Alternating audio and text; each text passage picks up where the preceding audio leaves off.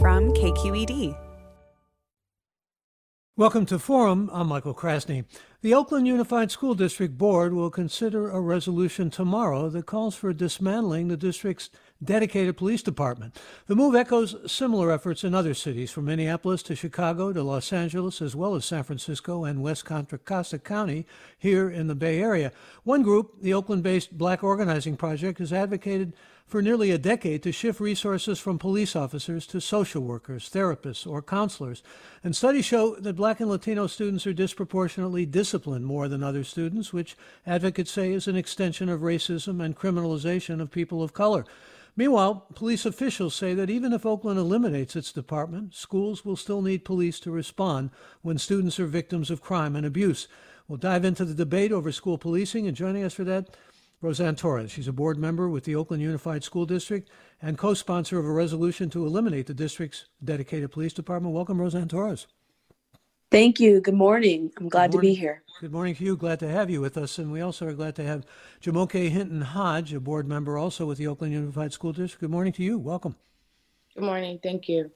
And I'll also say good morning to two other guests we have on this panel this morning. Aaron Kupchik, who's sociology professor at the University of Delaware and co-author of The Real School Safety Problem, The Long-Term Consequences of Harsh School Punishment. Welcome, Professor Kupchik. Good to have you. Thank you very much. And we'll also welcome Mo Kennedy, who is Executive Director of the National Association of School Resource Officers. Good morning, Mo Kennedy. Good morning. Thank you for having me. Glad to have you, and glad to have you all aboard here. Roseanne Torres, I'm going to begin with you because actually you're the co-sponsor of this with Shanti Gonzalez. It's going to be putting this forward tomorrow, presumably, and would last until December 2020. Why is it vital, in your judgment, to remove the present police presence, or at least to diminish it, and move resources over to, well, psychologists and others who can help with behavioral problems, social workers and so forth? Well, there's a lot of issues that make this important, and I think that you just touched on it in regard to your guest, who is also going to speak on his expertise of this long-term effects. And so I became familiar with BOP when I got on the board, which was January of 2013. A few months later, I received a study that they had presented about the contacts with police by young youth of color, and the frequency of contacts leads to a more increased rate potentially for incarceration. And so, having been a criminal defense attorney at that time, I don't practice in that area of law anymore, but having been a prosecutor and then a criminal defense attorney, I definitely met with many, many clients, hundreds of clients that had incidents with police that oftentimes led to an arrest without a reasonable suspicion, without probable cause. But because these young men of color had been dealing with police since they were as young as 12, they had a different attitude than, say, someone who has never really dealt with a police officer, because they haven't been constantly, stopped and questioned or stopped and frisked. And so the fact of the matter is that when I joined the board, and I was a mother of a 12-year-old in middle school at the time in Montero Middle School, I was not aware of the amazing student leaders. And we are lucky in Oakland to have student board members that serve. Not all districts have student board members. And we have something called All City Council. And I went to many of their events over these 8 years. And one thing consistent was, we want to stop the school to prison pipeline. Now, delving into what that really means was the work of BOP. As far as, I was working with as an attorney with adults, and learning more and more about students and how they were feeling going to school if there were potentially police on the campus, at the parking lot, so on and so forth. I know if I pull up to my home and there's a police officer right next door at the neighbor's home, I'm wondering, I'm worried, I'm curious. Now, to go to school every day and potentially you could see a police officer on your campus because we had our own police department, that was stressing our students out. And this was a lot of times young ladies, right, stressed out going to school. We know we have neighborhoods in some of our schools, and I represent Fremont. And our chief of police, Jeff Godown, has said, we have had numerous calls that we have to respond to, but it's actually adults going onto a campus. It's actually adults across the street, maybe with a weapon or selling drugs. And so oftentimes that fits the criteria for the city of Oakland's police officers, because that's not even in the campus. That's not even on the campus. That's a threat to the campus, right? And so we, as taxpayers, we have a police department, and I served on the Measure Y committee. Oakland struggles as a city to keep its police officers employed. They train here and they leave. After 2-3 years, they go somewhere very different, like Lafayette, San Ramon, Orinda, very quiet communities. So we have to do a better job of keeping our police officers, training our police officers, and getting this city a grasp on this city. Right now we have a fireworks problem. Every night is a fireworks show across Oakland. Nothing's being done with that. So we know we have to do a better job. And our small police force of under 10 officers for 84 schools is not necessarily what principals and teachers are telling me since this resolution was created, that they can rely on 10 officers. They might also be dealing with teachers who are calling the police because they have their own implicit bias. And again, students who are white, they're reporting that they don't like the way a teacher has an implicit bias towards a Black or brown student in class. That's affecting a white student's mental, status too, that they're treated differently than their peers. And so having police in a city like San Ramon in the school district would be unheard of. Having the police in Orinda school district would be unheard of. So I think it's time. Our students deserve as many of our dollars and resources towards mental health professionals, restorative justice coordinators, college counselors. They're going to be first generation to go to college. That's a big juggernaut of an issue to figure out. And a college counselor is something that they need to orient for that transition. A lot of our students, about 700, graduate, thankfully, but they have no plan.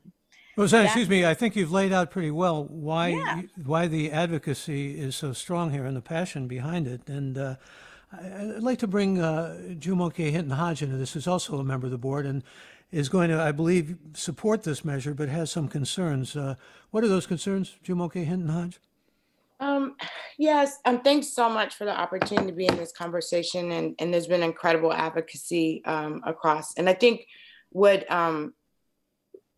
we're lifting up, and yet I don't know if we're calling out deeply enough, is the issues of white supremacy in our culture, or the issues of anti-Blackness that are within our culture. So what my experience has been over the years in working in youth development, working with women and children, I have had the experience of working in San Francisco, for example, that has a specialized police force, a domestic violence police force, where officers are trained specifically to respond. And so in this particular case, we actually have a very specialized force. It's about 7 officers and a chief that, and to Director Torres's point, they actually are responsible for the periphery of our schools. They're there to make sure that nothing actually enters into our schools. And so when there's lockdowns, when there's shootouts in communities, our police officers are actually kind of the first line. When there are ICE officers that want to come in, because we're a sanctuary school district, it's our police officers that are kind of at that front line. So the idea that in some kind of way our small police force is going to eliminate the school to prison pipeline is just, it's not realistic. Criminalization happens in the classroom. It takes a school leader, educator to actually call the police on a student.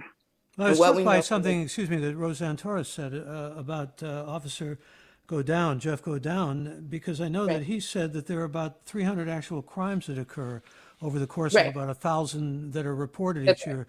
So that your concern would be with those kind of crimes in terms of keeping the present force intact? Yeah, I mean, I think that, there are issues with students bringing guns on campus. There's issues of, adults coming on campuses and having fights, right? And so the question becomes, is a social worker the person to do that intervention? And I think what has been sped through in this process, and I know it's on the energy of the uprisings around George Floyd and, a generation of saying no more, that we're not moving at a pace to really look at our plan and really think about what makes sense. Maybe there are incidents where we should not be calling police officers, I get concerned about, for example, 5150s. When you look at our data, it shows why police are called in. And so the question becomes, and I'm not a social worker, but does one have to have the 5150 kind of ranking in order to get services? I've heard that before. Maybe there's a way to work with students voluntarily to make sure that they get help if they are in danger to themselves or to others. But it's important to disaggregate the data and really look at it.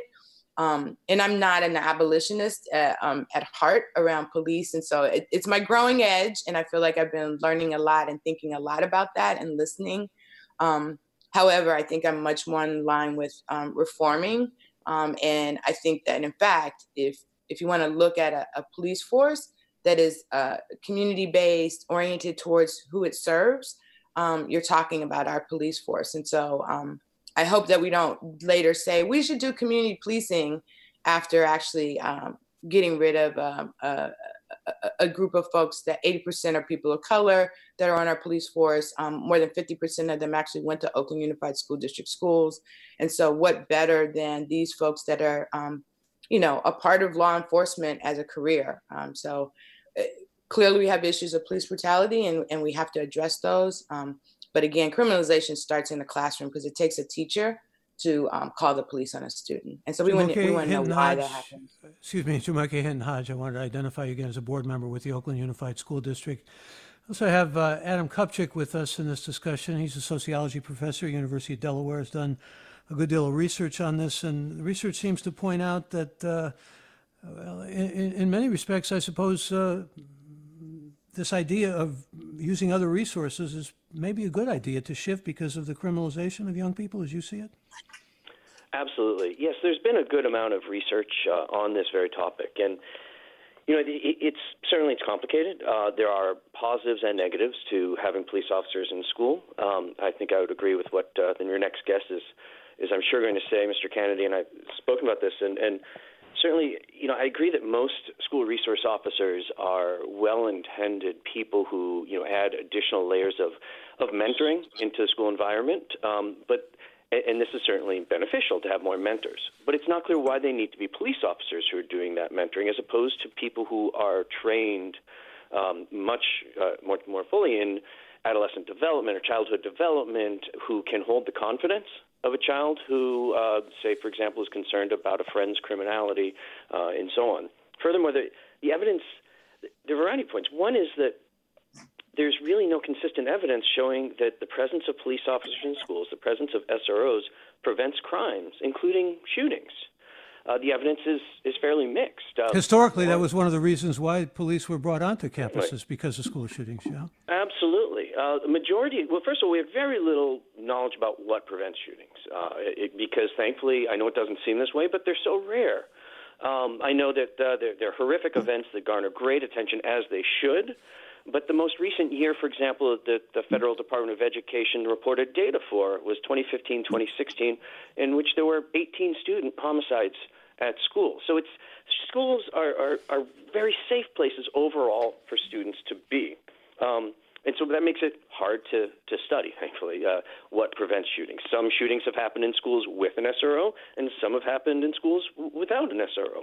In terms of the more everyday forms of violence and student misbehavior, a majority of studies shows that police officers in schools, this is careful research controlling for what the school was like before the SRO came in, or comparing similarly situated schools.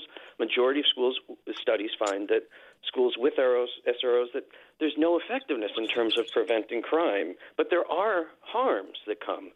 Those harms include more arrests of students, particularly for minor crimes, not for major crimes, but we're talking about disorderly conduct, resisting arrest with no underlying charge, often just the result of an argument with a police officer, and particularly for students of color. Emerging research is beginning to show that black students in particular are more likely to feel that this arrest effect with the presence of an SRO. There's also a disproportionate suspension. I was just getting to your research again. Disproportionate suspensions and expulsions of black and brown students. And I guess your argument is that it also probably impedes learning. It creates an environment of hostility and fear where students don't feel safe because of police officers. Is that right? To some extent. I think it's much, much more subtle. Again, the vast majority of school resource officers that I've had the honor of studying have been really well-intended people who aren't creating active fear in the minds of kids. But that's not true universally, as we've seen across the country. Certainly, communities are responding against police officers, that police officers are perceived as a threat in many communities.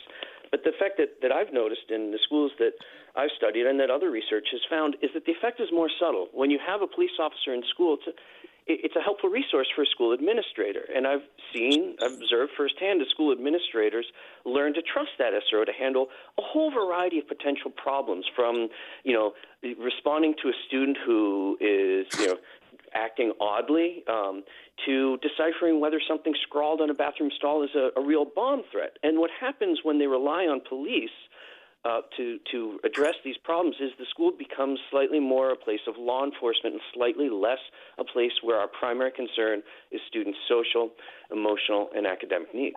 And again, Aaron Kupchik is sociology professor, University of Delaware, and we should clarify that Oakland has its own school district police force, not talking here about the Oakland Police Department. Also, Oakland School Police only show up when called. They're not stationed at schools. That's according to the chief. Let me go to you, if I may, Mo Kennedy. And Mo Kennedy is executive director of the National Association of School Resource Officers. And get you on record here in terms of why SROs are necessary, or why, particularly in light of, let me just give you an example.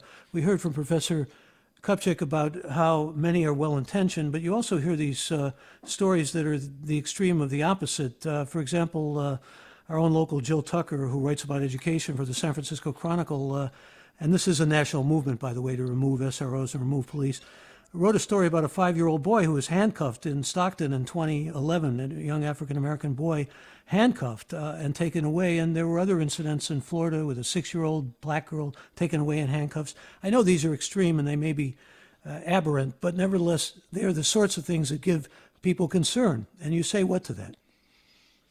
There is so much to unpack here, and I've listened carefully to the other three guests and a lot of valuable information. And first of all, I will say this. Maybe the question here is it good to have police in schools or not? And I think the answer comes in this. It depends on why they are there. When we talk about a 5-year-old being handcuffed, is that concerning? Yes. And so it probably goes back to the foundation of why are they there in the first place? And here's the thing. I realize that Oakland has its own school police department, and school police departments are certainly a unique thing. Most officers that are in schools are not working for a school-based police department. They're working for the local school district. The local law enforcement agency. And they're in the school in partnership with the school district, that partnership being between the school district and the law enforcement agency.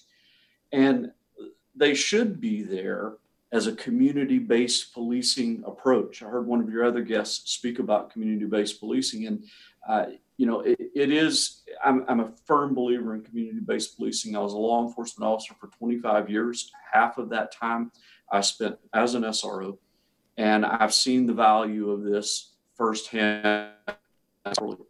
One of the things I can tell you is that we, as an organization, we train in all different parts of the country and around the world.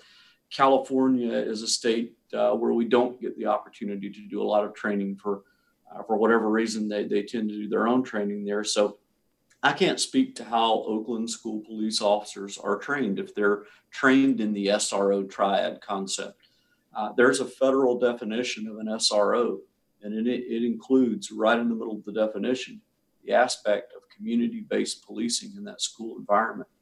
One of the things, and I think this is very important for us all to understand, and NASRO teaches this on day one of our basic SRO course, school resource officers should not be involved in formal school discipline. So when we talk about and we look at conversations about tying discipline to arrests, it shouldn't be so, not with SROs, because they shouldn't be involved in school discipline. On the flip side, I heard discussions about disorderly conduct. That, for instance, should be one of those misdemeanor issues that there's rarely an arrest for on a school campus. Quite frankly, school administration should be able to handle that, with proper disciplinary practices. So SROs really shouldn't be involved in that. And a good SRO, I can tell you from our thousands of members, really want to be a filter to arrest. One of the things that concerns me, if we continue to move toward this push of getting good SROs out of schools, then you are going to wind up with a patrol response. And that's probably going to be a patrol officer in many cases that doesn't necessarily have a relationship with the school.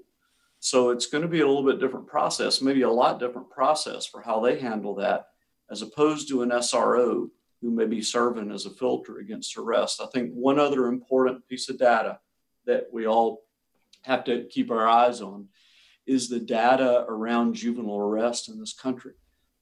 We just got the 2018 data from the U.S. Department of Justice last week, and that shows a significant downward trend across this country in juvenile arrest from 1996 through 2018. It's a significant decline from around 2.5 million to closer to 650,000. That's a pretty significant drop. Actually, if I may jump in here for a second, Mo Kennedy, that drop has been used as an argument on the other side. That is, there was a 2019 ACLU report that said nationwide 14 million in schools with police, but no counselors, nurses, psychologists, and social workers. So the argument goes, if you have a reduction in crime, maybe you can do much better in terms of impeding this kind of behavior by getting behavioral experts as opposed to police officers. But I'm coming up on a break, and I want to get listeners involved in this, and I want to hear what your thoughts are, those of you who are listening. Criminalization of students, school to prison pipeline, or maybe the best notion of having a supportive environment and having behavioral experts as opposed to either independently hired police officers or SROs. You can join us, and I invite you to do that now and be part of the program, and you can do that by dialing in to our toll-free number. And the number to call is 866, number to call, if you're listening and have comments, you can join us at our toll-free number. Let me give you that number. It's not coming up here. Oh, here it is. I'm sorry. 866-733-6786. That's 866-733-6786. Or get in touch on Twitter and Facebook. We're at KQED Forum, or email any comments or questions you have to forum@kqed.org. You're listening to Forum. I'm Michael Krasny. You're listening to Forum on KQED Public Radio. I'm Michael Krasny, and we're talking this hour about a resolution that will go in front of the Oakland School Board tomorrow. The resolution has to do with police on campus and whether the police should be on campus, or whether about $2.8 million should be moved into other trained people who can come on campus and help with problems, particularly behavioral problems. But there are, of course, crime problems and problems of domestic abuse and problems of weapons being brought onto campus, those kinds of things that have to be dealt with. And so the argument goes, and we've heard both sides of that argument now. You can join us, and I invite you to do that. Our toll-free number is available to you. It's 866-733-6786.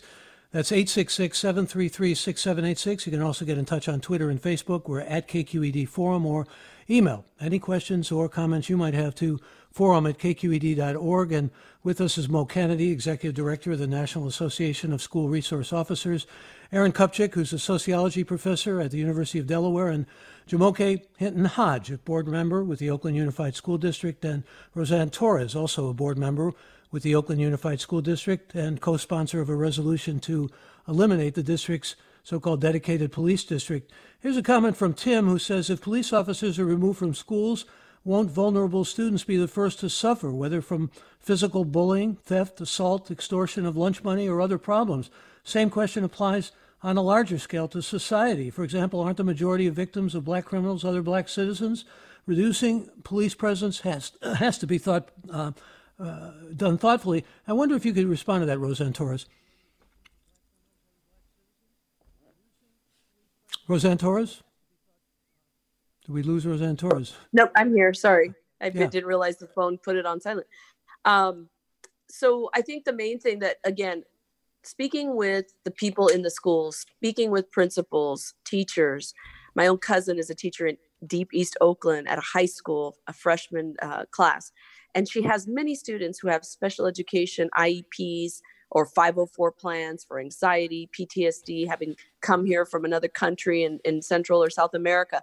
You know, Our students have a lot of needs. A police officer does not have a master's degree in social work, or it doesn't have a degree to be a therapist. The teachers, the principals, everyone at the front office needs training. And we became famous. And then I feel like we let that work go as far as not challenging ourselves to expand it, as far as restorative justice, restorative practices, mindfulness training, right? When Director Hinton Hodge says we have an anti-Blackness culture, that's what I'm being told. And it isn't just white teachers, right? It may be other cultures that are not accepting of diversifying their school, where it's, heavily Latino or it's heavily Asian or what have you.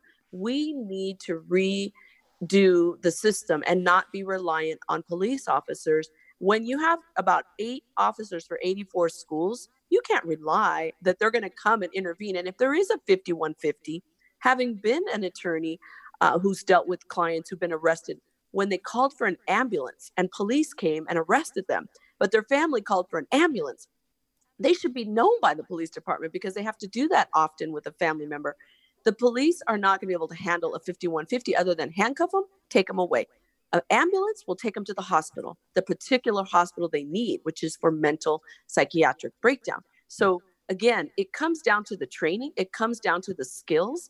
And if we rely on 8 or 9 officers to run around all over the city when things are going on, that means the rest of us can atrophy those traits that we need to really support students who are coming into the building. And we know, because one of the fastest growing student body since I've been on the board, only 8 years, is newcomers from all over the world where things are bad, where there are gangs, where there are killings, where students didn't even go to school. So they come in to high school and they're actually at elementary level reading and math. And so they have a lot of anxiety around that. They don't need more anxiety when they're not even a documented citizen to have police coming in. Excuse me, Roseanne Torres. So when you talk about things like mindfulness and I guess anti-bias training, restorative practices in terms of restorative justice, these would be in lieu of having police. That would be part of the safety plan. Correct. The safety plan that now has really come to the fore because of this resolution. And as I've said to people, ripping this Band-Aid off of having to employ police officers when in the context of being Oakland, our own city should be supportive of what we need when we need it in emergencies, right? And they should be just as trained, and they have a different budget for police. So pulling this Band-Aid off is a cancer, and cancer can't be cured with a Band-Aid. Everything that comes after this is the safety plan and the details that need to go into it. And Roseanne, excuse me, I'm sorry to interrupt you, but we have Jackie Byers on the phone. Yeah. I want to get her into this discussion. Great. Jackie Byers is Executive Director of the Black Organizing Project. And Jackie Byers, welcome to the program. Good to have you. Thank you. Good morning. Good morning to you. Now, I know that the Black Organizing Project has moved forward on a number of issues, and this is long before all of the present concerns because of the killings by police. You focused on this for actually nearly a decade. What's changed in that time? Well, we've been working, a lot of things haven't actually changed in that time. We've been working for 10 years because we understood that we needed to address this critical issue. We needed to call for police-free schools. In 2011, when a young man named Raheem Brown was murdered at the hands of the Oakland Unified School Police Department, we began to start looking at the issue, researching the issue, and we found that evidence showed us not only was it traumatizing for students, particularly Black students, to have law enforcement on campus, but we also understood that it contributed to the school-to-prison pipeline through school push-out, expulsions, and suspensions. So we began to address the issue. We did a lot of research. We worked on reforms, but we always understood that the only way to really have a restorative and new culture and transformation was to remove law enforcement.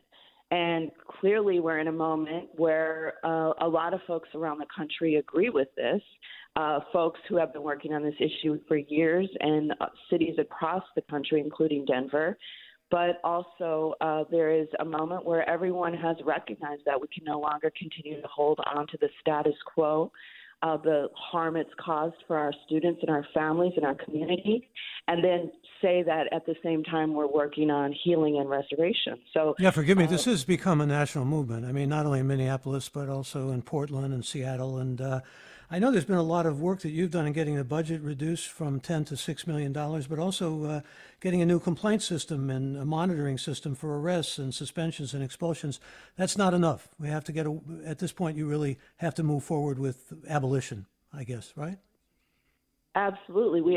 That was always the goal. We understood that during the period of 10 years, there was things that we noticed when we started looking at the district. We understood that there was things happening, such as there was no space for folks to really complain around issues of law enforcement. There was no data collection that was consistent.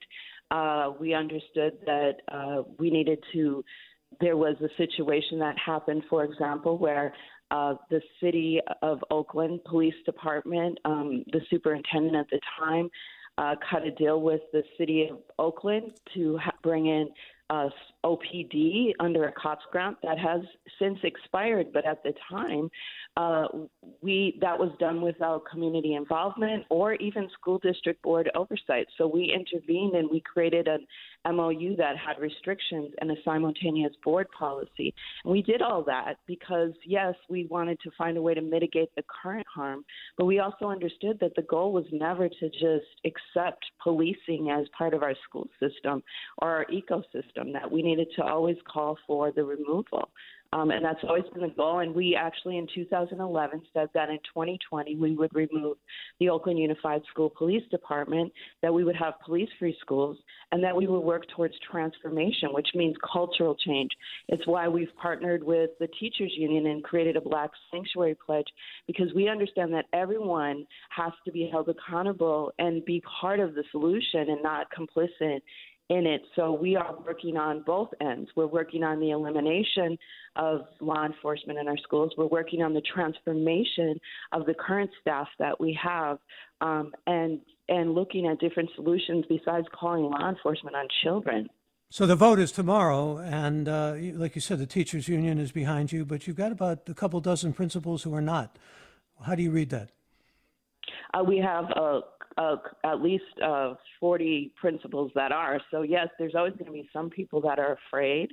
There's always going to be some people that have stress and anxiety. We found that for 10 years. And if we gave up just because people had anxiety about old systems, letting go of old systems, we'd all still be under segregation. We understand that any movement requires people to go into the unknown, to believe in the community and believe in the people, and let go of systems that don't work. Jackie Byers is Executive Director of the Black Organizing Project. And Jackie, good to have you with us. Thank you for joining us. Thank you. Let me get a caller aboard with us. Judy, join us. You're on the air.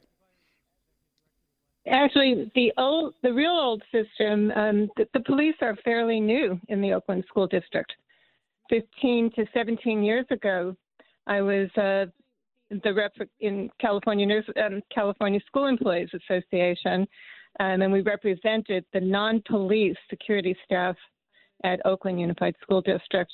And there was quite a fight to stop the layoff of all of those very long-term, trusted, non-police security staff at Oakland.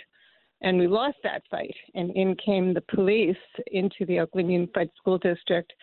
And I would also venture, and I'm totally against having police near children, especially with the lack of any trust that we look at in our society today by children of color. But I would also venture to say that I also represented school districts in Santa Clara and Marin County, and you do not see police in upper-class white school districts in California. They are handled. Go back to Jamoke Hinton-Hodge on that. Jamoke Hinton-Hodge, she's right about that. In some of the exurban or suburban areas, you don't see police forces. Right, because you don't have a predominance of African children. I mean, everyone's right in this. Everyone's absolutely right in this. And I agree that this is a movement, it's not a moment. And in order for it to be a serious moment, it's got to name white supremacy as what we're interrupting. And so my amendments that I am totally available and open now to this process, just because of all the elders and all the counsel that I've taken, right? And looking at this situation. So we can't just demonize police officers or security officers, but we need to look at this Board of Education. I mean, this is a Board of Education that next week will also take a vote on how we spread or resource bond dollars. And in that conversation, there become conversations about how a predominantly Black school doesn't necessarily deserve it. So my point is, you can't talk about one aspect of this and not really look at the root cause. So my amendments are going to be about implicit bias and training for everyone. The OEA was supposed to go through restorative justice training last year after a rigorous strike and a contract, and not all of them have gone through restorative justice. So it's my expectation and demand, really, frankly, on community partners to hold them accountable around that work, because it's in classrooms where this starts. It's in the air. Your emphasis has been all along on teachers and the importance of their role. Absolutely. You don't use police to do disciplinary actions. You don't call the police on Jamal when he steals something from you. In fact, you figure out, why is it that Jamal isn't engaged in your classroom? Let me get this opportunity to bring another caller on here from Oakland. Mike Kelly joins us. Welcome. You're on the air. Good morning. Good morning. How are you? Okay. Thank you. Yeah. So I'm a former administrator in Oakland Unified School District, 20 years. And I've seen police come into the district. And I've seen students, as soon as they walk on campus, the trauma starts, right? I mean, from just having to do with police in the past. I do believe that what Jamoke Hinton Hodges says, there needs to be training, but there also needs to be a relationship with the police, because you're gonna have students who sometimes bring guns on campus. You're gonna have melees that sometimes schools can't handle. But do police need to be directly on campus? No. But if you have a staff that's not prepared to deal with melees, if you have a staff that's not prepared to deal with students who get out of control, what are you going to do? And that's where the training comes in. I think there is implicit bias in the district against African-American students, against Latino students, students of color. I've seen it, right? Even myself, being an African-American male, there's implicit bias, being a former administrator, right? So I do agree with most of what everyone's saying on the panel, but I think the key is just the relationship has to be better between the community and the school district, and the training has to be fostered within the district. I was a proponent of restorative justice, and it works fine in my schools. It took a while, right, to implement that, but I think once everyone understood it and once everyone implemented it, worked well, right? So I just think that you need these things in order to have success in schools. But yes, police are an extension and a support of the community. They're supposed to be. They're an extension of the white community, right? They call them when they need support. But police they're not trained to deal with a student who lives in, say, the flatlands of Oakland, right? There's going to be a disconnect, and that's the issue that exists when a police comes in there. Mikhail, you're raising an important issue here. In fact, let me bring that issue to the fore here and go back to Mo Kennedy on it, because I'm looking at sort of a tweet here from a listener named Anne Marie who says, community-based policing sounds constructive. However, do the police live in the community? Are the police members of the community? That's a big issue, Mo Kennedy. Yeah, I think that it's a huge issue. And, quite frankly, as I listen to this play out, not just in this show, but over the last few weeks, it is the large metropolitan communities that right now are grappling with this. And it's an interesting thing that we haven't gotten to do a lot of training, quite frankly, with the metropolitan police departments or the school district police departments in large cities. And so I'm not sure how much of the whole SRO triad concept is being followed. Community-based policing has to be at the heart of this. And part of that does involve being a part of your community. When I became an SRO, I lived outside of the city where I worked, but I immediately knew the importance of moving into the city so that I was a part of that community. An SRO is more than just a cop on campus. If they're doing the job the right way, they are building relationships. The caller mentioned relationships. It's key, and being a part of the community can really, really help that. And Aaron Kupchik, if I go back to you, I'm looking at some comments from listeners. I'm going to read one from a listener named David who says, safe and nurturing schools environments begin and end in the classroom. We should be focusing this energy there. If we do remove police from schools, we'll need a solid plan that will address the high volume of calls from teachers and principals. Those calls will still happen unless we train our teachers and principals to do otherwise. Removing police from schools will not improve teaching and learning. What does the research show on that score? Glad that got brought up because what we know from the research is the best way to reduce student misbehavior and crime is by working on school social climate, making schools inclusive places where students feel valued, supported, where they have relationships with teachers and other students. Sometimes police officers, certainly my research in the past has found that in subtle ways they can make the climate less inclusive, not more inclusive. So yes, we need to equip teachers. We shouldn't just pull SROs out. We need to equip teachers with the training they need, as other panelists have mentioned. Restorative justice practices, positive behavioral interventions and supports are just a couple of programs now being widely used with great success. We need to make sure that teachers know what they should be doing. In some jurisdictions, for example, over the last several years, there's been an effort to reduce suspensions. But some jurisdictions did this well, where they replaced suspensions with other forms of more inclusive discipline, where we're not kicking students out of school, but we're instead engaging with them and trying to help them deal with whatever is causing the behavior. Other schools just did nothing instead, and that led to even more problems. So the answer is not to do nothing, but instead to respect students, to build a climate, to build communities, rather than over-policing them. And again, Aaron Kupchik is sociology professor at the University of Delaware. Let me read some comments that are coming in. Daniel writes, I attended the Chicago public schools in the 90s. The thing that really bothered me about seeing the police officer on campus was, why are we spending money on a police officer when the educational mission is so very clearly badly underfunded? Our school was not the safest place. Students died from gang violence. I believe that if we had spent the money focusing on educating or counseling students, we would have made a better investment. And Susan writes, over the years, there have been excellent social, emotional curricula in some Oakland schools. These teach empathy, anger management, and problem solving. The solution is not just removing police, it's focusing on the skills that help youngsters to be safe and competent citizens. And let's bring another caller on. Eldridge in Half Moon Bay, good morning. Join us. Good morning. I have a comment, and to me, it's like everybody's looking over the real, well, they're not looking over it. However, it's like I've heard comments that was said. A lot of people are saying, let's train the police officers. I don't think that the police officers necessarily need more training, because no one has to train them on how to handle white people. No one has to train them on how to handle a white kid in school. It's only the kids of color that gets the brunt in society and in schools for the police officers. So the training is not.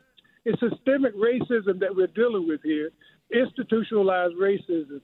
I mean, it's obvious to me, and it should be to most people, that if they needed training, somebody would have to train them on how to handle white people when they encounter white people.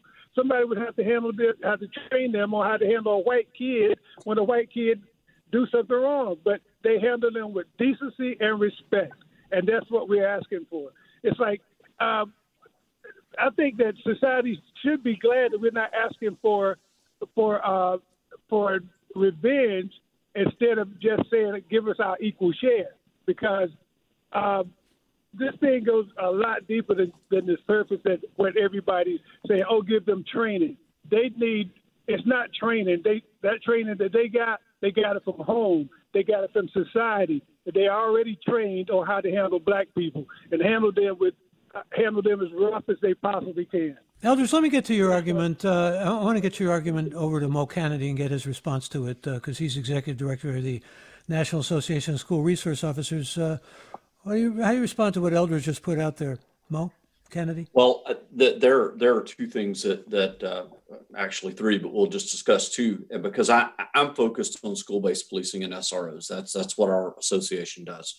And one of the things that we're very clear with departments about, those that we have the opportunity to train with, is that when you put an officer in a school, they have to be carefully selected. So this maybe even gets back to law enforcement overall. We got to make sure that people we're putting in uniform and given that authority, that they are very carefully selected. Now, one problem that comes into play is recruiting, and recruiting has been difficult over the last few years. So, getting those quality candidates, regardless of where they come from, that can be molded and trained properly, how to work with every citizen, regardless of race, ethnicity, culture, whatever community they're in.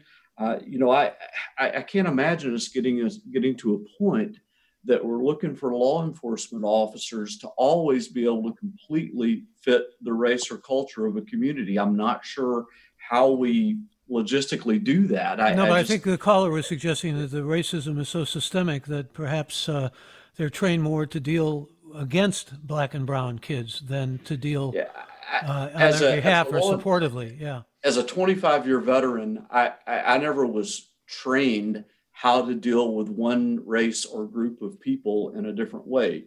It was training. Well, maybe training's the overall wrong word. Maybe bias, inherent bias. Yeah. Implicit bias is an issue. I agree. Yeah. Let me get another caller on here from Oakland. That's Nelda. Nelda, join us. Hi, I am a teacher at Oakland Unified School District, and I really want to thank our board members for considering and for pushing for this that the Black Organizing Project has been fighting for years. My question is, what is the vision for the direct redirection of these funds? How will the money be spent? What will we do in our schools to help our schools become safer and to reinforce the community safety that we all want for our kids? Well, we've touched on that a little bit, but let me go back to you, Roseanne Torres, and have you at least outline what the vision is here more. So earlier there was a comment about, utilizing the great work that happens in our schools by community partners. We have nonprofits serving our students that have greater need than what the school can do in the 6-7 hours that they're in class.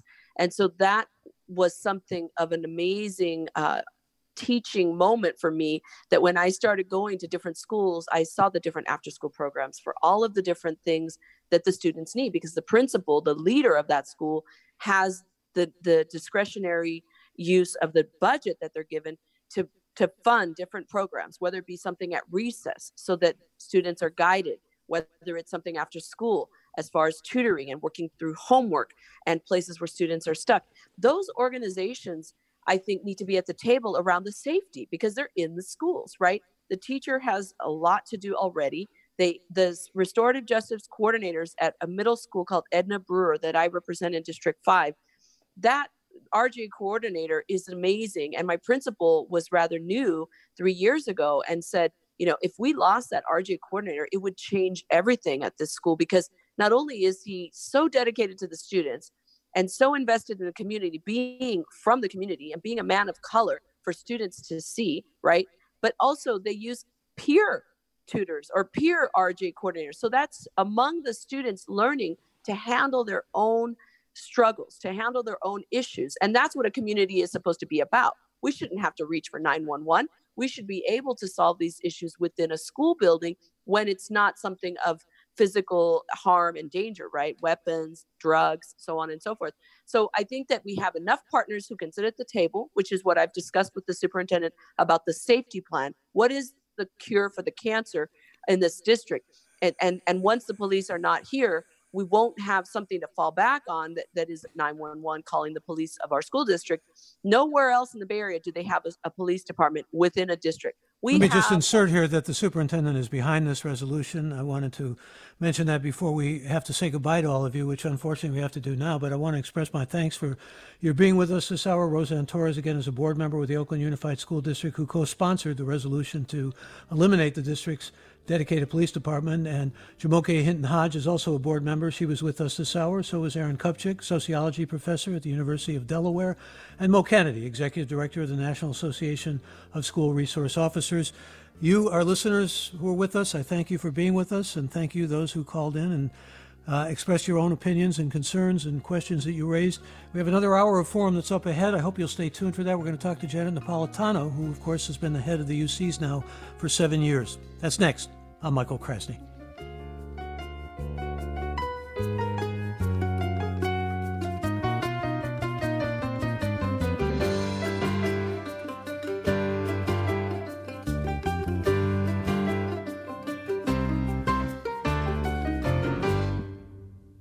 Funds for the production of Forum are provided by the members of KQED Public Radio and the Germanicos Foundation and the Generosity Foundation.